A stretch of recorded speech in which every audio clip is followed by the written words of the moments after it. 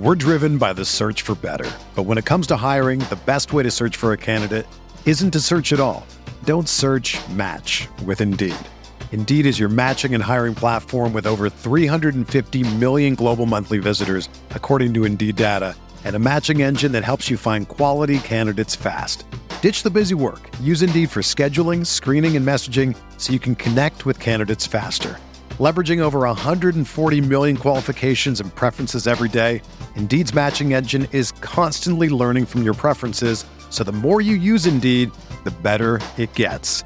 Join more than 3.5 million businesses worldwide that use Indeed to hire great talent fast. And listeners of this show will get a $75 sponsored job credit to get your jobs more visibility at Indeed.com/Blue Wire. Just go to Indeed.com/Blue Wire right now and support our show by saying that you heard about Indeed on this podcast. That's Indeed.com/Blue Wire. Terms and conditions apply. Need to hire? You need Indeed. Arizona, Colorado, Indiana, Michigan, New Jersey, Tennessee, and Virginia. WynnBET is now live in all these states, and the excitement of Wynn Las Vegas has finally landed in online sports betting and casino play. For boosted parlays to live in-game offs on every major sport, WynnBET gives you the tools to win. Sign up today for your risk-free $1,000 sports bet. Download the WynnBET app now or visit wynnbet.com. That's WHNN bet.com to start winning. Blue Wire. Welcome back. This is the Big Blue Banter New York Giants football podcast. I'm Dan Schneier, joined as always by Nick Filato. It is 3:15 a.m. here on the East Coast time. We don't sleep in April, baby. We sleep in May. This is the Giants draft, baby. And so we wanted to get this out there because, look, tomorrow's a big day for the Giants. It's day 2 of the draft. They currently have 3 picks, one coming right up at 36 overall unless they trade back. Though Joe Shane did make mention tonight of kind of how it's a little bit easy because they pick right at the beginning of day 2 and they kind of have a board and they got guys. And so I don't foresee them trading back, but it could happen. It's definitely possible. So we wanted to go over our day 2 targets, who's at the top of my wish list, who's at the top of Nick's wish list. We'll touch a little bit about some players who might still be on the board in round 3 who we're going to be interested in. We also want to talk about some comments Joe Shane made about the state of the offensive line, about the state of the cornerback position with James Bradberry. And I want to talk a little bit about the first day of the draft and how that sets up for the second day. So let's start there, Nick. I'm going to give you a little quick recap of day 1 by the numbers. 9 teams had 2 picks in the first round. That's the most in the common draft era. 6 wide receivers were drafted in the top 20. That's the most in the common draft era. It was the first time a quarterback was drafted 20th or later since 1997. And then obviously this one, which we kind of expected. 5 first-round defenders from Georgia, most by a school in the common draft era. And after multiple teams traded, there were 8 teams that had first-round picks in the 2022 draft. And 9, it ended up being 9 teams. So 9 teams selected 19 of the 32 players in the first round. Crazy numbers. I think we understood that Georgia would probably select a lot of the players in this draft. The 6 wide receivers, I mean, there was a wide receiver run, and that kind of dictated that early middle part of the draft, right? Because once Drake London went off the board and the Jets went Garrett Wilson. And then I feel like a lot of teams were like, oh, we like this guy. We like that guy. The Lions are like, screw it. We're trading all the way up and we're getting Jameson Williams. I don't care about his torn ACL. And it just seemed like a lot of them started coming off the board. And dude, I don't know if I said this on previous podcasts, but I thought it like the entire pre-draft cycle. Did Chris Olave not just strike you as I'm going to be a New Orleans Saint? I didn't get that feel because I really thought the Saints were going to go in a way different direction. That's a good take by you because it turned out being a great take and a great feel. I thought the Saints I had no idea what they were doing when they got that second first-round pick and they before the draft with the Eagles. Then they traded up in this draft to get Olave. I was convinced that they were trading up for a quarterback there, and I just was totally wrong. What made you feel like the Olave to Saints fit made the most sense to you? To me, well, I figured they needed a playmaker, which is something that a lot of people made that point, and that makes sense. But it just seemed like I could see him in the black and gold. scoring touchdowns in the Superdome. It was just one of those things that didn't necessarily, like, it wasn't a realization that I came through just from a schematic standpoint. It was just like, that guy looks like he fits as a New Orleans team. It was an aesthetic. It was an aesthetic take, man. It was purely aesthetic. And I got to say, like, that area of the draft was fascinating, though. Like, after the Giants went Evan Neal, because I'm like, yeah, man, we got Kayvon Thibodeau, we got Evan Neal. And then you see Drake London go off the board. You're like, all right, I guess the wide receivers will start coming off the board. And then it was wide receiver, huge trade up for wide receiver. And then you're like, wow, there's some value falling. And then Jordan Davis goes to the Philadelphia Eagles, and Kyle Hamilton ends up going to the Ravens. I feel like the Ravens are always just like, we're going to sit here, and then the draft just kind of falls to them, and they get Kyle Hamilton, and I think he's going to fit excellently in Mike McDonald's scheme as a safety. He's not going to play the Daxton Hill role in the slot. And I really like what the Ravens did after that by trading to get another first-round pick, by trading Hollywood Brown, who, I don't know if you heard this, but after the draft, Steve Smith obliterated Hollywood Brown on live air on NFL Network. It was wild to listen to. He was basically like, he doesn't have the dog in him. You watch this guy, he cannot beat press man coverage. He basically called him a gadget player who doesn't have the dog in him to beat press man coverage. And I've heard some things that John Harbaugh was not a big fan of Marquise Brown there. So I think the Ravens did a good job getting back that kind. I mean, they gave up 101 too, which is not that big of a deal. But they were able to get Tyler Linderbaum, who I don't know if he perfectly fits that system. I guess we'll find out. But, you know, he's Linderbaum. He was projected as the best center in this class, is the best center in this class, and I think he could probably fit that system. And a lot of people were like, oh, my God, Linderbaum's falling. And, of course, the Ravens get him. Same thing with Hamilton. They took two players who people think are two of the best players in this class, and they got him at 14 and whatever in the late 20s. I want to talk about what the Eagles did, trading up for Jordan Davis. That presents an issue for me because, and again, out of all the things the NFC East teams, this is what did this night. This is what scares me the most. I understand he never played more than 40% of the snaps in college, and he's an IDL, which I'm not a big fan of trading up for, let alone drafting that early. But he is a freak of nature. To be able to move the way he moves at that size, it's going to cause problems for John frickin' Feliciano, Mark Lewinsky, and whoever the hell lines up at left guard. It's going to cause immediate problems. I hope they didn't just find their next Fletcher Cox. They very well might have, Dan. They very well might have. And Fletcher Cox is an absolute stud.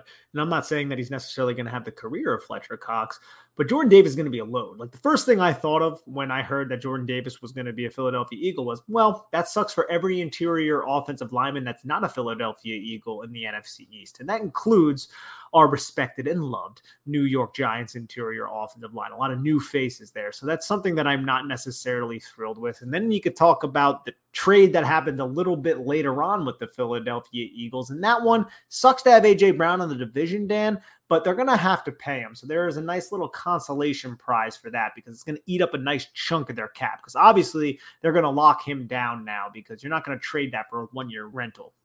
Yeah, this is one of those deals that on paper it's like, oh, wow, this might not be that good for the Eagles because they have to pay him. Look, the pick was used on Treylon Burks, who kind of has some A.J. Brown similarities. But the reality of the situation is these are proven players versus unproven players. There's a lot of hype right now surrounding everybody who gets drafted. And yes, I understand there's a big ceiling for Treylon Burks. There's a big ceiling for any of these rookies, but they may not realize that ceiling. This is a realized asset when it comes to A.J. Brown. He's immediately an alpha, impossible to defend on the outside wide receiver when healthy at 24 years old that now the Giants need to match up against. And right now, when you face the Eagles, you can put Adoree Jackson against Devontae Smith. Yes, Devontae, not Devonta. You can put Adoree Jackson against Devontae Smith, but who the hell are you going to put against A.J. Brown? James Bradberry if he's still on the roster? So let's get to that. Let's get to the James Bradberry comments tonight from Joe Schoen, because James Bradberry obviously has been on the trade block, did not show up to voluntary OTAs, but I think that was kind of agreed on by both sides, but was not traded tonight. And according to Schoen, and this is his quote, not getting a corner on day one does not impact James at all, per Schoen. He said that doesn't impact James at all. I've said it all along. There are contingency plans. We still have 3 picks tomorrow night. A 4th, 2 5ths, and a 6th. There are plenty of picks to be had. What do you make of that comment with regards to how the Giants view James Bradberry's future with the team and what's going on and what they plan to do at corner moving forward in this draft? Well, I think Joe Shane has made it clear that he doesn't want to really extend players. They had to do that with Adoree Jackson, and that's all well and good. I don't necessarily expect them to do that with James Bradberry. I think James Bradberry is going to be shopped. I think they're going to look to trade him. I don't know what they're going to get for James Bradberry, but the fact that he's not going to be there, and even if he was there with his current contract, the Giants are looking to invest in cornerbacks. We've spoken extensively, Dan, on the importance of the cornerback position in Don Wink Martindale's scheme, and there's still some pretty interesting cornerbacks that are on the board. One that we didn't expect to be there despite the injury. He has the core muscle surgery, and that is obviously Clemson cornerback Andrew Booth Jr., who could be a target for the Giants at 36. And we'll talk about some targets at 36. We're going to leave that off for now, but I'll take this away as saying this. I go back and forth on Bradberry because I think he's still a really good player. I think he still has some of the best spatial awareness of any quarterback I've seen on the Giants in a long time.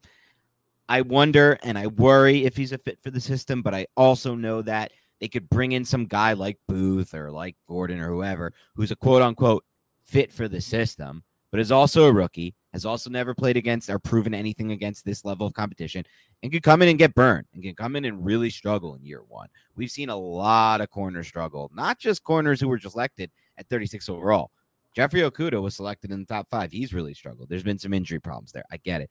But these second-round corners, the third-round corners, they're no locks to just come in and just because they may fit the system, be better than what James Bradberry, and quote-unquote not fit for the system, can be. And I get it. Look, we're not playing for 2022, quote-unquote, but they're still got to line up and play on Sundays, Nick, and they're still going to look to win football games. And it's possible the Giants can take a jump. We've seen plenty of teams take crazy jumps from one year to the next. So I don't know, man. I'm starting to feel like make some room, figure it out, and keep Bradberry at this point, or at least don't let it impact what you're going to do on day 2 or day 3. Don't have, and I don't think that's going to be the case. I don't foresee Joe Shane at any point being a Dave Gettleman type drafter. We know Dave Gettleman had massive, when he saw a need, he went and he filled it. That was his goal. He wanted to fill needs. He claimed, I'm BPA, I'm this and that, but he went out and he burned a freaking top 60 pick on Sam Beal. That's all you need to know from that. And that I don't foresee being the case with Joe Shane. So I don't think it's going to impact. I think he's right. I don't think he's lying. I think he's telling the truth here. But I'm starting to warm up to the idea of Bradberry. What are your thoughts on potentially ripping up the Bradberry contract and redoing it and adding on some years, given his age and, as you've mentioned, potential non-fit for the system? So I'm not a cap expert or anything like that, but if they can realistically make it work, I would be for it. I don't think he's the best fit for the system, but I don't think that means he won't be an effective player within the system. I think his best fit has always been a zone type of cornerback. I thought that when the Giants signed him out of Carolina, which was a zone predominant defense, because his route recognition and his click and close on routes underneath him is excellent. Now, when he is in man coverage and the assignment is that player and he has to stick with that player, I still feel like he is good, but it's not excellent, whereas that's where I feel like he can be in a zone system. So that's kind of why we say that he's not the best fit for the system. It doesn't mean he can't be solid or good in the system. I think it all comes down to the economics, though. And if they can make it work, I'm not opposed to it. But at the same time, if they can trade him right now and get a 3rd-round pick, I'm obviously for that. But what about a 4th or 5th-round pick? That's where I'm like, okay, I'm not really sure. But at the end of the day, they need to clear cap space in order to sign these rookies. And that's something that's going to happen. How are you going to effectively do that if he's still on the roster, unless you do get really creative and restructure him? Yeah, or do something to kind of redo some of those other young player deals, maybe in Adoree Jackson, again, something like that. But I guess they've kind of already gone to the well there, so there's not really much more they can do there. So maybe in the end, it's not really much of a choice in the first place, and they do have to move on from it. It's just a matter of if they're going to get anything back or just have to simply move on and get nothing, or like some kind of 6th or 7th round pick or future consideration like next year supplement or a conditional pick, something of that nature. I will say this with Bradberry. I do agree with you, but there were glaring examples on tape last year of when he was asked to be in situations he's going to be in the new defense, and he simply got burned over the top because he doesn't have the foot speed anymore, or maybe he never did, but I think it's more anymore. And that's what scares me the most. Is he a player who's trending down? There's some examples on tape last year that would suggest that he is, especially if he's then asked to move out of a predominantly zone system into predominantly man coverage system. Is that going to exasperate a lot of what he showed on tape? Could be an issue, could be, is this a player that's wearing down? Is this a player that's not the same player he used to be from a speed standpoint or a straight line speed standpoint? And so that worries me as far as ripping up the new deal. I think I'm out on that. I think I'm out on ripping up the new deal, adding more years, adding more cap hit, adding future cap hit, dead cap, et cetera, if they need to cut him. But, it's interesting because they didn't come away with a corner on day one. And if Bradberry is moved on from, whether it doesn't matter, let's say for now, it's not important to focus on what they get back. What's really left to play outside corner for the Giants in week 1 of the 22 season, opposite of Dory Jackson? Are you going to try out Aaron Robinson there? Because if not, you have to use one of these rookies whenever you draft him, right? Or, there is still the free agent market. They could kind of find someone, I guess, who gets cut or something later in camp, just to, kind of what they did a couple years ago with the kid from Denver, who I'm now blanking on his name. Isaac Yiadom. Yeah, exactly. So maybe that's the option too. We're driven by the search for better. But when it comes to hiring, the best way to search for a candidate isn't to search at all. Don't search, match with Indeed. Indeed is your matching and hiring platform with over 350 million global monthly visitors, according to Indeed data, and a matching engine that helps you find quality candidates fast. Ditch the busy work. Use Indeed for scheduling, screening, and messaging so you can connect with candidates faster. Leveraging over 140 million qualifications and preferences every day, Indeed's matching engine is constantly learning from your preferences, so the more you use Indeed, the better it gets. Join more than 3.5 million businesses worldwide that use Indeed to hire great talent fast. And listeners of this show will get a $75 sponsored job credit to get your jobs more visibility at Indeed.com/Blue Wire. Just go to Indeed.com/Blue Wire right now and support our show by saying that you heard about Indeed on this podcast. That's Indeed.com/Blue Wire. Terms and conditions apply. Need to hire? You need Indeed.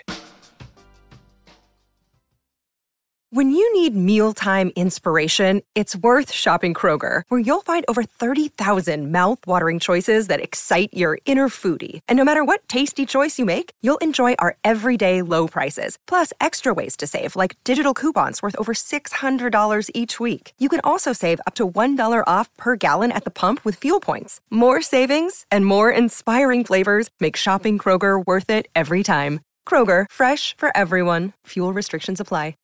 That could be an option. The trade market will be there. There's going to be veteran players who will be released that you can pick up, maybe some from Buffalo who have familiarity with the front office right now with Joe Shane.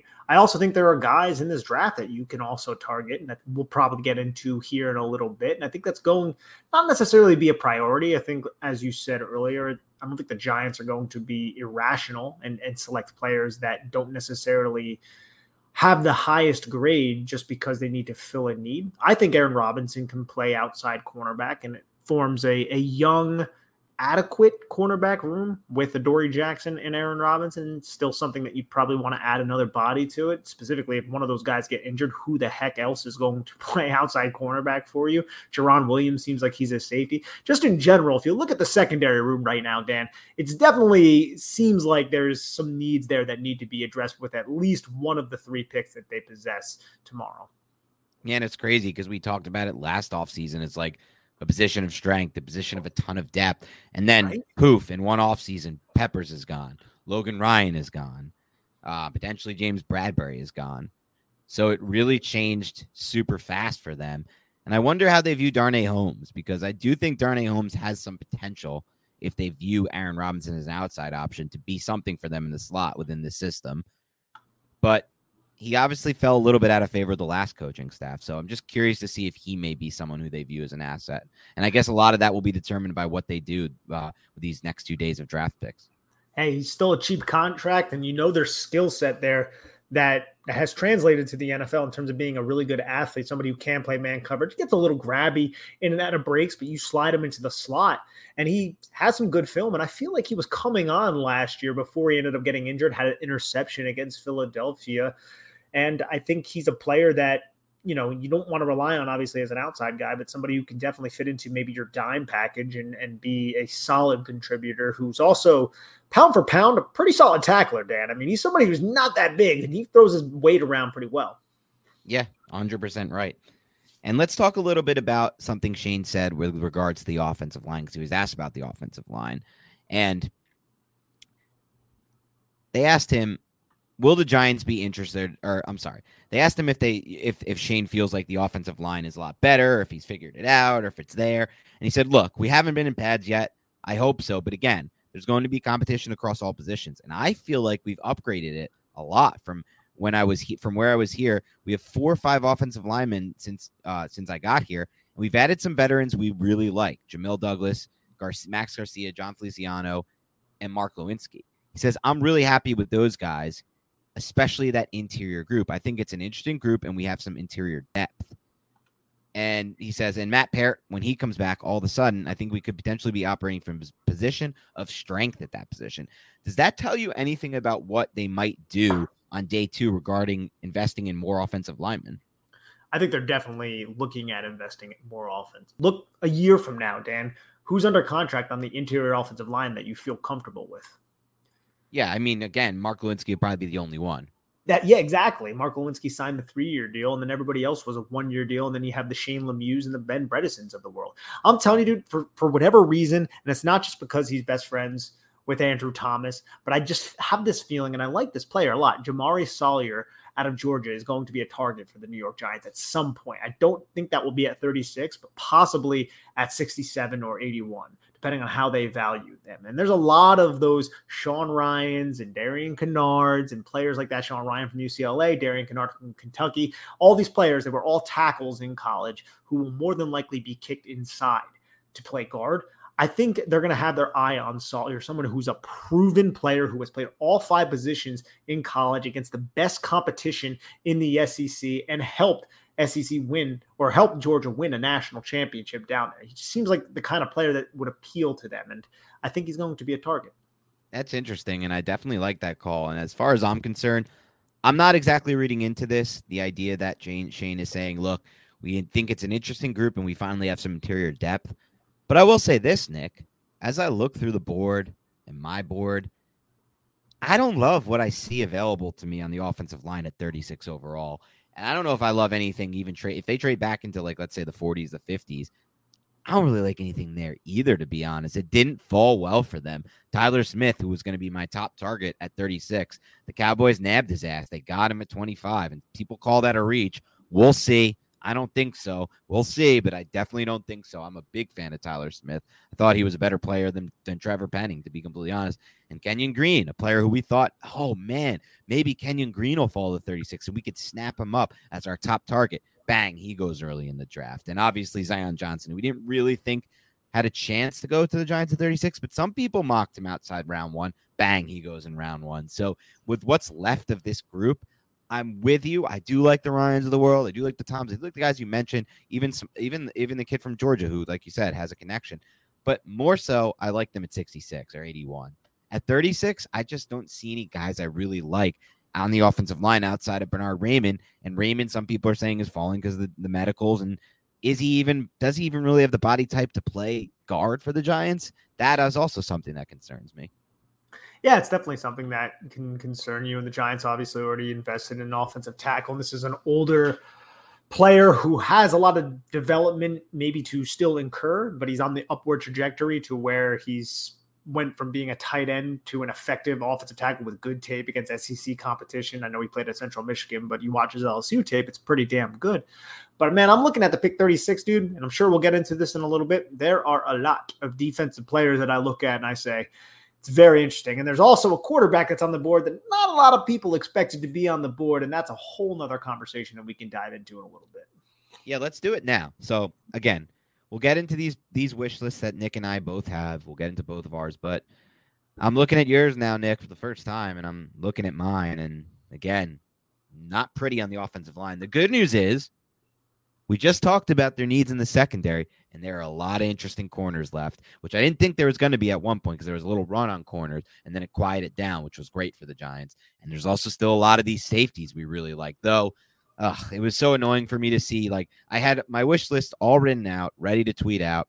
And then the two guys who were number 2 and 3 in my wish list go 31 and 32. Dax Hill and Lewis Sign. It sucked. It was like good picks. Good job by these guys. Maybe they would have gotten the first 5 picks tomorrow anyway, so shouldn't have got my hopes up. But it was disappointing for me to see those two guys go off the board. But let's dive in. Yeah, go ahead. So funny that happened to you because it happened to me too, Dan. I literally had the tweet written out and I was just like, all right, Daxton Hill, you're done. Lewis Sign, you are done. I was a little bit pissed about that. Now you just you're left with Jaquan Brisker and Jalen Petrie for the safety position. Yeah, both guys who made my wish list. So let's get into this right now. Wish list for 36 overall as it stands today. Number 1 on my wish list, Leo Chenal, the linebacker out of Wisconsin. I'm sure anyone who's listened to this podcast long enough knows that's not a surprise. I think he's a unicorn prospect, 99th percentile athlete, 98th percentile production profile. Key on the production profile, Pro Football Focus said he was their 3rd highest graded run defender ever, and the stats show it. The tape shows it. He had 8 sacks. He graded out really well as a pass rusher. He had a grade similar to TJ Watt in his final season as a pass rusher at Wisconsin. This is my guy. This is the guy I want, number 1 at 36. Who's the number 1 guy on your wish list? My number 1 guy, I like Leo Chenal a lot. I like Nakobe Dean a lot. I think my number 1 guy, and I know he's injured, might be Andrew Booth Jr. because I think you're getting a first-round value with an injury that probably won't hinder him too much up until maybe week 1. I'm not a doctor, so I can't really weigh in on that, but this was just a core muscle surgery injury. I don't know if it's going to be as serious as Aaron Robinson's was, which seemed to be pretty serious and held him out for the first half of his rookie season, but I feel like you're getting a top 30 player at 36, and I like what I've seen from Andrew Booth Jr. I think he played in a system that doesn't necessarily show his man coverage skills because he was in zone a lot. But if you watch him move and you see his fluidity, you think maybe he can translate into more of a man coverage type of scheme. And you get a top 3 cornerback, in my opinion, at 36. I think I'd sign up for that. Yeah, Booth's up there on my list too. I put him at 3 only because of the medicals. In addition to the core muscle surgery, I've heard there's some concerns about the knees. I don't know where that comes from, but I have heard that. But I will say this. He was one of our first draft profiles, and you nailed it, man. You watched this guy play, and it all agreed. It's a lot projection because he did play in a mostly zone system, but some of these guys you turn on, you watch them. I felt this way with Asante Samuel Jr. last year when we watched him we did a draft profile on him. The Chargers stole his ass in the 2nd round. You can just see it. You can just know that these guys have traits that translate. And I agree with you. When you watch Booth, it looked really good, and it looked like this could be a boundary corner at the next level. And those guys are rare. I thought in this class, the only 2 I was convinced can definitely do it were the first 2 that went off the board. I was not a McDuffie fan by any means, but that does get me into a player who was number 5 on my wish list. Because number 2, I had Bernard Raymond, if the Giants feel like he can play on the interior, because I do still love Raymond as a tackle. I'm a big Raymond guy. I understand the age is an issue, but I just love how quickly he transitioned from tight end to offensive tackle, and then look the way he did at offensive tackle, despite not playing there often. So that to me just rang a bell in my head. But I'll go into another corner who I have at 5 here is Kyler Gordon out of Washington. If you look at the numbers with Gordon, and I think I'll give credit to Joel Goodberry who tweeted this out, and I'm trying to find this tweet now, but it's going to be tough to find given all of what we've tweeted on draft day. But Gordon, I believe, had a 90.8 coverage grade, which was the 2nd or 3rd best in this entire class in man coverage. He split up all the corners, and he split up their PFF grades by man coverage and by zone coverage, and then how many snaps they had in both. And although obviously Washington plays a very zone-heavy system there, and he comes from Washington, the Huskies, when he was asked to play man coverage, he was really freaking good at man coverage. And you watch him, and you see a guy who could potentially be that boundary corner at the next level. So I think Kyler Gordon is up there for me. He's number 5 on my list. I love that call, to be honest. He's had some impressive interceptions in this past season in 2021. I think it was against Cal. I don't have it in front of me. But I think if you put him in a more man coverage system in college, we would be discussing him a lot more. But just because he played in Washington, it's much more zone oriented. We don't really see it, but you see the movement skills. And when he showed up to the combine, he didn't test all that well. I was like, oh, damn, I thought he was going to test a lot better than that, because you see just how explosive he is in and out of his breaks and how fluid he is covering wide receivers in and out of their breaks, and just the body control and how he doesn't lose any momentum when he explodes in whatever direction. I really, really appreciate what I saw, especially at all three levels of the field, even at the line of scrimmage. And you can also align him in the slot, did that quite a bit. So I was a big Kyler Gordon fan, would not mind that at all. Have him right there with Andrew Booth Jr. Let's get into another player on your wish list at 36 we haven't mentioned. Who do you want to go with?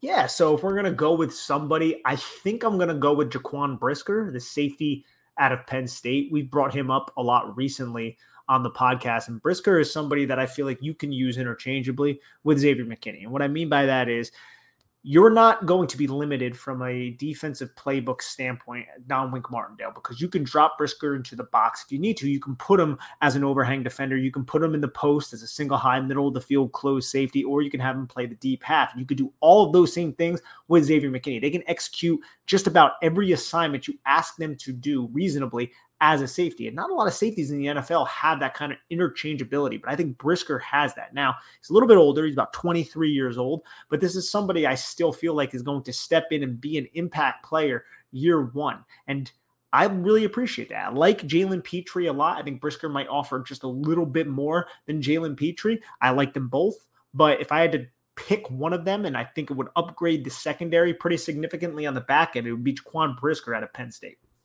Yeah, both Brisker and Petrie are on my wish list as well. Petrie comes in at 4, Brisker at 6. I do think you're onto something there, that Brisker offers more versatility and he offers the interchangeability. I'm going with Petrie a little bit higher just because when I watch them, I feel like Petrie has a better chance of hitting and less chance of a bust. I think what he does really, really well, which is line up in the slot and play from that position. And he's going to be, and the Giants need that, by the way. The Giants don't really have that. Besides Xavier McKinney, he's the only safety I trust there, especially with Jabril Peppers gone. And even so, people had their reservations with Peppers when it comes to covering from the slot and playing within the slot. I think Petrie can do that. I think he's I thought he was a first-round player. I think he dropped because he's somewhat limited in what he can do, and that speaks a little bit to what you kind of just touched on with Brisker. How Brisker can be that interchangeable safety. I don't think Petrie's going to be the interchangeable safety. I think he's going to be in the slot. That's his position. But to me right now, slot is a huge position in the NFL on the defensive side of the ball. And more so, I just feel like he is more of a lock to actually not miss here. And so he's number 4 for me. I really like him. Get into another player. There's a few players I want to touch on. Maybe someone from your list. This guy comes all the way down at number 11 for me on my list. And I put out a second tweet where I have my 9 through 15 wish list. I had the top 7 in the first one. And let's talk about Nakobe Dean, because Nakobe Dean's going to be the number 1 player on a lot of Giants fans draft board right now at 36 overall, because he was projected the whole time to go in the first round. Let me start by saying this. I think I could be dead wrong on Nakobe Dean, but I'm still a little shell-shocked from Patrick Queen busting within that Ravens system with Wink Martindale just a few years ago when the Ravens took Queen in the first round. And I had, just from watching the two players, I thought Queen was a better player than Dean. And I think they're similar players, but I thought Queen had more athleticism translating to the next level, which I have concerns with when it comes to Dean. Will his athleticism translate to the next level? You talked about it, Nick. He didn't test at the combine. I see it on tape. He's small out there. He's really, really small out there. I think Lori Fitzpatrick, who we had on the podcast, showed this picture when she did her breakdown of Quay Walker, who she really liked, and she did a nice film breakdown on him that I watched and read because it was interesting. Showed a picture of them two next to each other, and Quay Walker next to Nakobe Dean. It is insane to look at the difference in just height and size between those two players. So I have some concerns because we already kind of saw Patrick Queen, a similar prospect, busting within that Wink Martindale defense.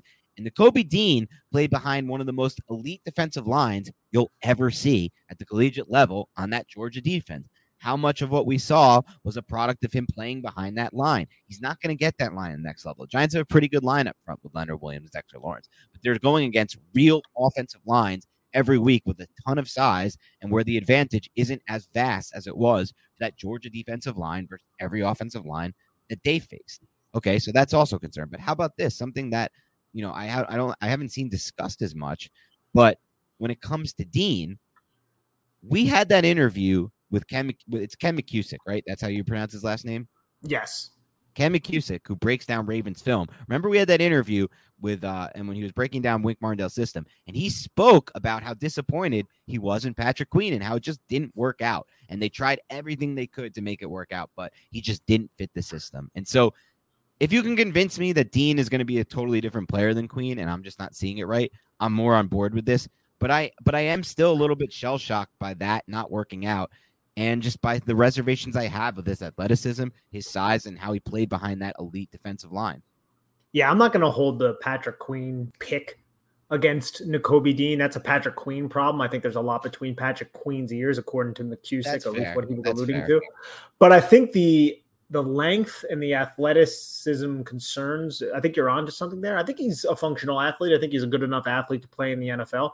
But I do believe that modern NFL right now, when you are a linebacker who has to have a lot of length and cover a ton of ground, and you're going to be asked to guard the number 3 receiver against 3-by-1 sets and be able to carry him vertically, I think Nakobe Dean can do that, because I actually felt like he was pretty solid in coverage. I wasn't enamored by Nakobe Dean's tackling ability within the box. I thought it was solid, but he was also playing next to Trayvon Walker, Jordan Davis, and all these other guys. If he's the pick at 36, I'm going to be okay with it. I'm going to be fine with it. I'll probably like it better than you will. But ideally, I think I want a linebacker with a little bit more length. I would have wanted a Quay Walker. I would have wanted maybe a Chad Muma. Leo Chenal, he's a different type of linebacker than Nakobe Dean. I feel like you can do more with Nakobe Dean, but I feel like Leo Chenal might have more to offer within the box with his size and just his blitzing ability. And I think Dean is an excellent blitzer as well. He showed that at Georgia, and yeah, he played with a lot of good guys. That's true. I still feel like that's translatable to the NFL. I have my reservations with him, but at 36, I feel like that's the right value. I just thought it was a ridiculous statement when people were mocking him to the Giants at 7. Yeah, that was crazy. Obviously, that was never going to happen. It was like Linderbaum at 7. That was never going to happen either. But me and you both, I think we said it on our My Guys pod. We both had Quay Walker over Nakobe Dean. I would take Leo Chenal over Nakobe Dean. I would never take a Nakobe Dean prospect over a Leo Chenal prospect. You said they can do more things with Dean, but I'm not so sure that's the case, because I think Chenal has a really good chance to be an effective blitzer at the next level. I'm not sold Nakobe Dean is going to be an effective blitzer when he gets away from that Georgia defensive line. I'm just not sold on it. Okay, no, I think that's a solid point. It's I guess remains to be seen. I'm just saying, I think you have a lot more upside in terms of what you can do in coverage with Nakobe Dean, despite the length and despite all of those issues, because those are real issues too, man. The fact that he didn't test, and I know he had a pec issue, I think is a reason why he didn't test, but it definitely is a reason why he is still available. Because you talk to anybody at the Georgia program and you listen to, everybody who's plugged in, they say this dude is a true leader, consummate professional, all of those things. Everybody on the Georgia defense, we know they're very talented. They all looked up to him, all 5'11" version of him. They all looked up to him. And I think that also is something for a team that also just won a national championship. Yeah, you're not wrong. I'm going to round out my list. So I've gone Leo Chenal, Raymond, if they believe in him, Booth, if the meds check out, Petrie, Gordon, Brisker, and then Roger McCreary, the corner out of Auburn. I didn't see you list McCreary on your wish list. So what keeps him off of it for you? Nothing keeps it off. If you looked at the tweet, it's in the comments. I just ran out of characters. I have him and Christian Watson. They're in the comments. Okay. For me, the wish list that I put out there was also just what I think the Giants will do. I don't know where McCreary is going to go in this draft. I think his overall skill set, if this dude had 31-inch arms, this guy would have been a first-round pick. But I think a lot of teams are turned off by the fact that he has sub-29-inch arms, which is very, very short in the NFL. It's going to be the 0 percentile. Like, you're talking about setting new records. Just a true outlier, plug Malcolm Gladwell type of stuff right there.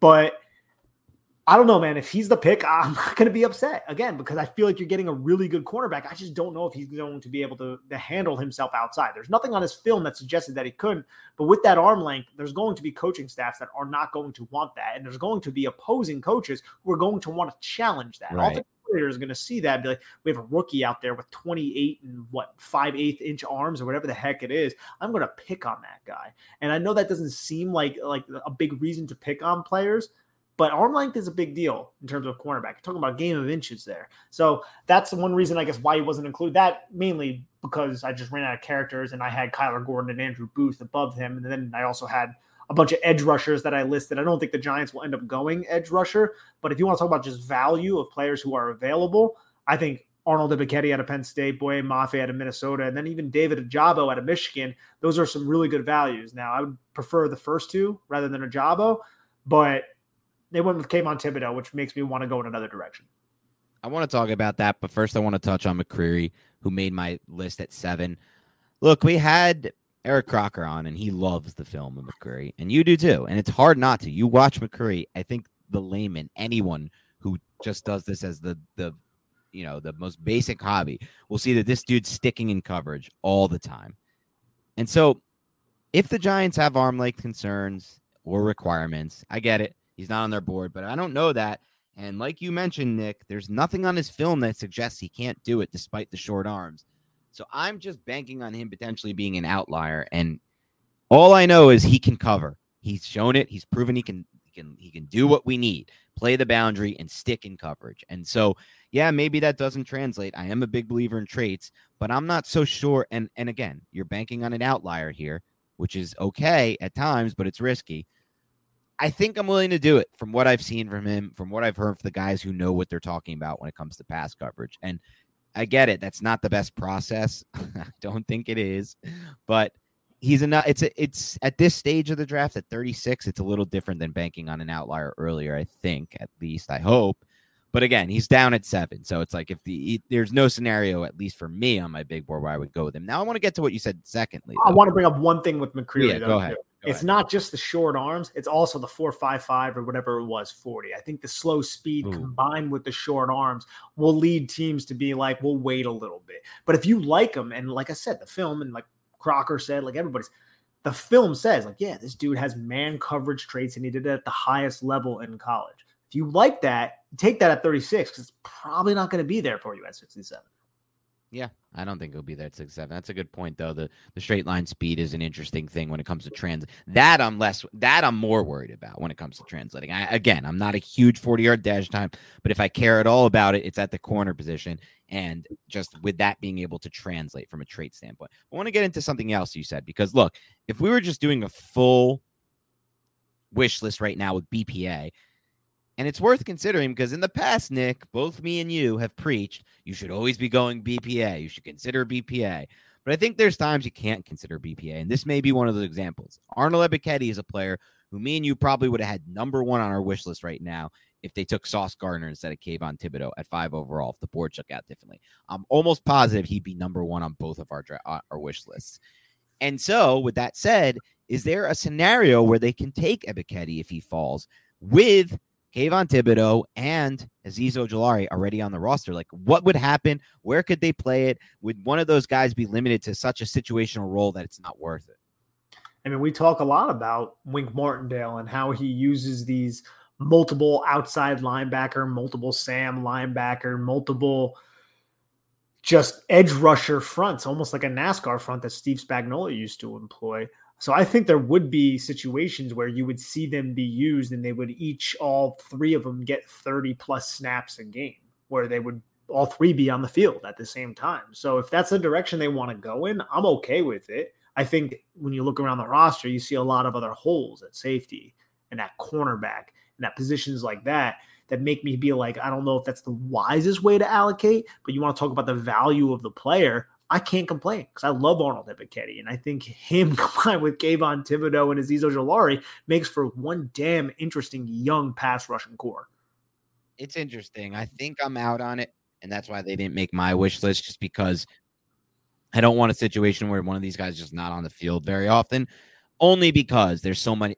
You can get an every down player at corner or safety, right? Like a potential every down player right now at corner safety. We're not talking about pick 66 right now. That's when it's different. If one of those guys fell to there, or if something like a Nito's there or something like that, I'm open to it. I'm considering it at that range of the draft. But right now at 36, this is almost like a first round pick for the Giants. It can be a first round pick. They got Xavier McKinney there a couple years ago around this range. So you can get some studs at this pick. And so right now I'm probably out on that, but let me ask you about another player who was on your wish list who didn't make my wish list. And we'll get into some more players that are on both of our wish lists. And that player is Malik Willis, the quarterback out of Liberty, who a lot of people expected to go in the first round of the draft. Pretty surprising he fell out. He's on your wish list now. He's not on mine. Make your case for why he made your wish list, I should say. Well, honestly, it's not just my wish list. It's if the New York Giants have a conviction or had a conviction about this player, but realized that the roster wasn't in a place to invest in a quarterback and they could find players that are ranked higher than Malik Willis in the first round, a la Kayvon Thibodeau and a Nevin Neal, let's go in another direction and go with those players rather than the quarterback that we're still a little iffy on. But if they do have any sort of conviction about him, I think there's a conversation to be had to make that selection here at 36 rather than spending a first-round pick on him where you could have found a franchise edge and a franchise right tackle, which hopefully the New York Giants found. So we know the traits. We know that this NFL game, this current game of the NFL, is being predicated on plays that are off structure and plays that are explosive. And I think that Malik Willis is excellent at extemporizing and extending plays and making plays like that. He doesn't necessarily play too well within the confines of the offense because Liberty's offense was very simplistic. And when his first read wasn't there, he typically bailed because he was a better athlete than everybody else down there. It's not translatable to the NFL. I think there's a lot of work there. But if they did believe that he was an option, he's here at 36. No one expected it. There has to be a conversation. I don't necessarily want to go in that direction, but if they did, I would not be pissed at all because I'm just going to trust the fact that they did their due diligence on this kid. They had him in for a private visit, and if they do feel like there is any chance of him being that franchise guy, you can get him at an extreme value right here. Yeah, I wouldn't be mad at all. I don't know why he didn't make my wish list the more I think about it, but I think ultimately I just think they're in a better position to take a first-round quarterback. You're banking on an outlier. I just spoke about how I'm willing to do it on McCreary, though, so I should be willing to do it then on Willis. But the fact of the matter is you have a worse than 1 in 20 chance of hitting on a quarterback after in round 2 and on, which is just insanely bad numbers. It's like an even bigger outlier than anything we've previously discussed. But, with that said, I love the traits.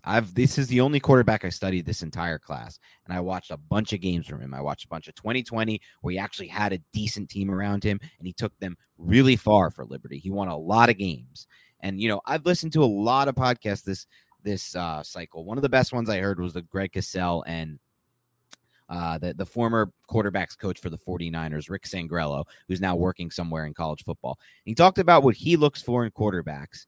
There's a few things, and this isn't only a Corsi thing, but one of the key things is a lot of starts at the collegiate level. But he said the main thing he looks for is a quarterback who elevates the program, whatever that program may be, to a height that they haven't previously reached. And Willis did that with Liberty in 2020. And to be quite honest, Kenny Pickett did it with Pittsburgh this year. And Malik Willis elevated his program in 2020. Not so much in 2021. But look, he throws the out better than anyone in this class, and that's a key throw in the NFL. He throws over the top better than anyone in this class. It's not just a drive throw. It's a touch throw. He's a really good touch on his over-the-top passes. And he's an actual playmaking beast in the open field, better than a lot of these guys that came out. He reminds me a lot of Michael Vick in the open field. I really do feel that. He doesn't have that kind of speed whatsoever, but that kind of juking ability and lateral agility. So look, if they have a conviction on him, they take him at 36, I'll bank on hope on him being the outlier, but I think ultimately for me, he just didn't make my list. Let's talk about a couple players who did make both of our lists. They're two receivers, Christian Watson out of North Dakota State and George Pickens out of Georgia. What do you like about these players? Size. They're both very, very big. I think Christian Watson needs to improve on quite a bit with his game. Route running, for one, ability to make contested catches. Secondly, he didn't dominate the FCS level, but we spoke pretty extensively on the fact that he was in a run-oriented offense. But then he goes to the Senior Bowl and he goes to the Combine, and the dude just ascends meteorically, and it's because of his size and his athletic ability. And you see just some of his movement skills. They're very, very rare. I think that he's a player that was, I think, my 10th ranked receiver in this class. So there's receivers that I'm probably going to like better than Christian Watson, but I understand why you would go in that direction if you feel like you have a smart and wise developmental plan for him. As for George Pickens, dude, if that dude didn't get injured this year and he ended up returning and making some big plays to help Georgia win the national championship, if he never got injured, he might have already been drafted right now because he has the size. He is just an absolute dog. He has this temperament where he wants to just punish defensive backs that could get him in trouble, to be honest. But he is the prototype X receiver that you can align on the backside of 3x1 sets or on the front side of 3x1 sets, and he can just work that boundary and make contested catches. And he is pretty damn athletic as well. He's not just some big plotter out there. So I feel like he's another one that I'm sitting there at 36 and I'm considering it. Sky Moore is another player I'll throw in too, who's also available. He's more of a smaller type of guy who's a route technician, really, really tough after the catch, good, sure-handed type of guy who really just knows how to get open, essentially. So if the Giants are going to go wide receiver at 36, they have three pretty unique options that could be available for them, although I think at least one of them will be off the board by that point. I'm not as into Moore as you are. I think if I'm going receiver here, I want it to be an X prototype.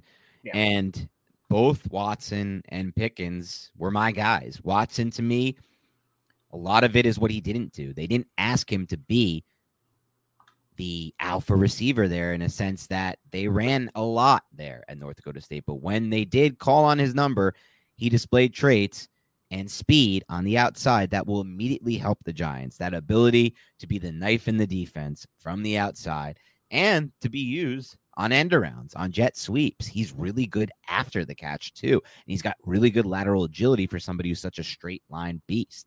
I think he has a good leaping ability, though. I think he can show, more signs, like you said, of doing things like making contested catches. I have issues with his hands, and I have issues with the fact that he really wasn't in a lot of contested catch situations over the middle from when I watched him. But those you can hopefully project will be better at the next. Like, those are just pure projection-based things because he just wasn't asked to do them. As far as Pickens, there's some off-field stuff. Some people that I talk to who are big Georgia fans say he just didn't bring it on every snap. That leads me to believe he's not going to be on the Giants' radar, but he's on my wish list here because he is a true alpha. He's 6'3". He can play that X position. He has speed. He's one of the best ball tracking vertical threats I saw in this class. He high points the ball. He can win underneath. He can win in every single way.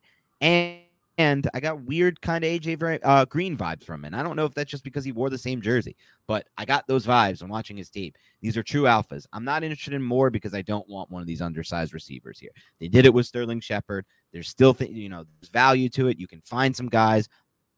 But if I'm going to take a guy who's undersized, he better be of that like freakish Jameson Williams, Jalen Waddle type, just explosiveness. And I don't really see that in Moore's game. I think he's really good. I think he's really tough. I think somebody compared him to Golden Tate, and I could see him being a Golden Tate. But I just rather have a lot of these corners, safeties, Leo Chenal types over him right now at this spot.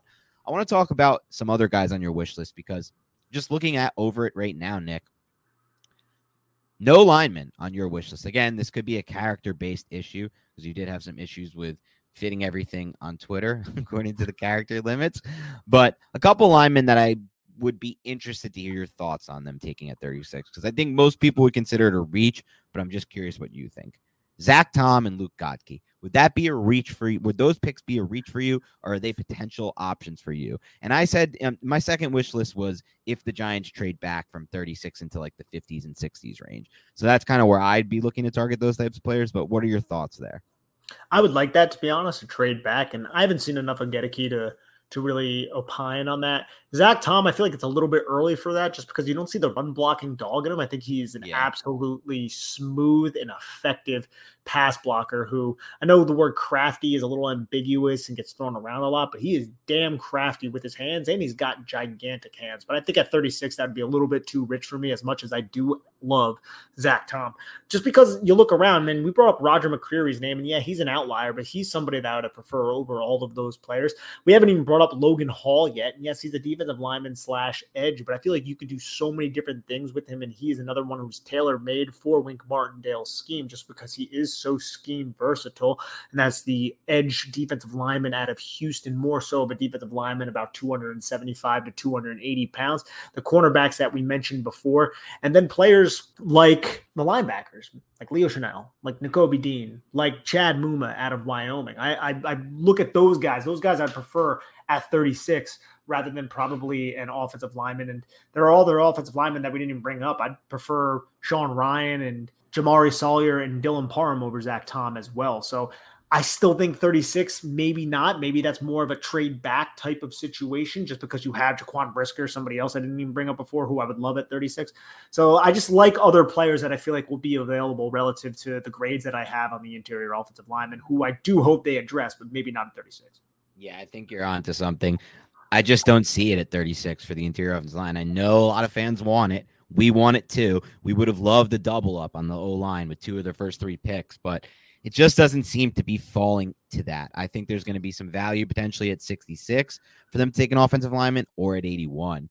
So that's kind of the better play there, I think. And one other question for you before we wrap this up and maybe touch a little bit on. I mean, we just threw out some names potentially for round 3. We'll be tweeting it out. I think it's kind of a little silly to get into the potential now because we just don't know how the board's going to fall. But one name who didn't make my list, I think it's pretty obvious for anyone who listened to the podcast why he didn't, but also didn't make your list. And that is, and yet a lot of Giants fans are tweeting me about him and they want to talk about him. And let me just say this quickly because I forgot this, but it's important to say. Logan Hall, who Nick mentioned, was one of the Giants' top 30 visits. So just keep that on your radar as we get to 36. They might be more interested in Hall than we know right now, and they might view him as somebody who they just think is such a good value they can't pass up, even after going with Thibodeau. But a player that I'm talking about here who didn't make your list and didn't come close to making mine, I'd almost even consider passing over him at 66. I'm not kidding. I actually probably would. And that's tight end Trey McBride. A lot of people are tweeting me, Trey McBride, Giants should take him. They got to take McBride or Nakobe Dean here at 36. Got to take him. He didn't make your list, though, which I don't want to say I'm surprised by it, but why didn't he make your list? He didn't make my list just because I like a lot of tight ends. Trey McBride is my number 1 tight end. I like Jeremy Ruckert a lot. I think Greg Dulcich can do a lot of things from a receiving standpoint for you. But I also like Charlie Kohler a little later. I like Cade Otton a little later. So I'm looking for tight end. Hey, don't forget Jake Ferguson. Jake Ferguson, definitely, bro. This is not a podcast that is going to slander Mr. Jake Ferguson. And trust me, I would. If I watched this film and was like, Dan, shut up, dude. You're just being a homer. The dude can play some football, and he's a dog as a blocker. So I'm looking at 36, dude. And you know what? I'm going to give 5 names.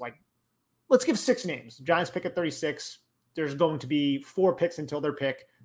I would take Jaquan Brisker, Jalen Petrie, Andrew Booth, Kyler Gordon, and one of those linebackers, dude. So there's just so many other things that I think I prefer and that you can get at a value. And if you miss out on Trey McBride, that's unfortunate. I like Trey McBride, but I still think you can get tight ends later on that will have an impact on your team. Jake Ferguson being one of them. So I just think 36 is a little rich. If they go in that direction, I won't be all that pissed. I know you probably will be, but I just like the idea of adding other players, more so on the defense, to be honest, unless it's a wide receiver. At least that's what it looks like just by looking at my wish list right here.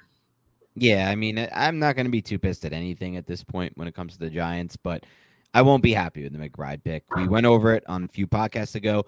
There's an insane bust rate for 2nd and 3rd round tight ends in the past 10 years. And there's an insane bust rate at this position in general. This is a position that does not translate well to the NFL. This is a position where there's very few good players at it, the NFL level. So if I'm taking one at 36, I have to be super sure. And when I watch Trey McBride on tape, I see almost a 0 when it comes to post-catch ability, and that's playing at the Colorado State level. I can't even imagine what his post-catch ability is, the NFL level, and that's okay. People accept that. You know, people like McBride say, no, that's all right. He's not a post-catch guy. He's just he's a crafty chain mover. But I don't know if that translates for sure. I look at his body type. He thinks there's potentially could be a blocker, but he's not a blocker yet, but it looks like he could be. He doesn't look like he has that wide of a frame to me to be this unbelievable blocker, even if he learns to get better at it. I think he can be good there, maybe adequate there, a little above that. But look, I don't see it. I think there's too high of a bust rate at the position, and he does not seem special to me at all when I watch his tape. So 36 is way too rich for my blood when you're talking about passing on guys like Brisker, Petrie, any of the corners you mentioned, Leo Chenal, like guys who are proven that they can do something immediately. You put Leo Chenal out there, he's immediately going to help your run defense and probably going to help your pass rush. I don't know if necessarily that McBride's immediately helping their passing game. I'm just not sold on it. I'm trying to go through this. I think my ideal situation, Dan, and about McBride, I would like to land him, but I get where you're coming from. Ideal situation, you trade back at 36 and let Seattle jump up in one of those teams. So you drop to like 40, 41, around that area, right? And you get another day 3. So now you have 4 day 2 picks. You get one of those interior offensive linemen, either Ryan Parham or Sawyer, or maybe a Zach Tom.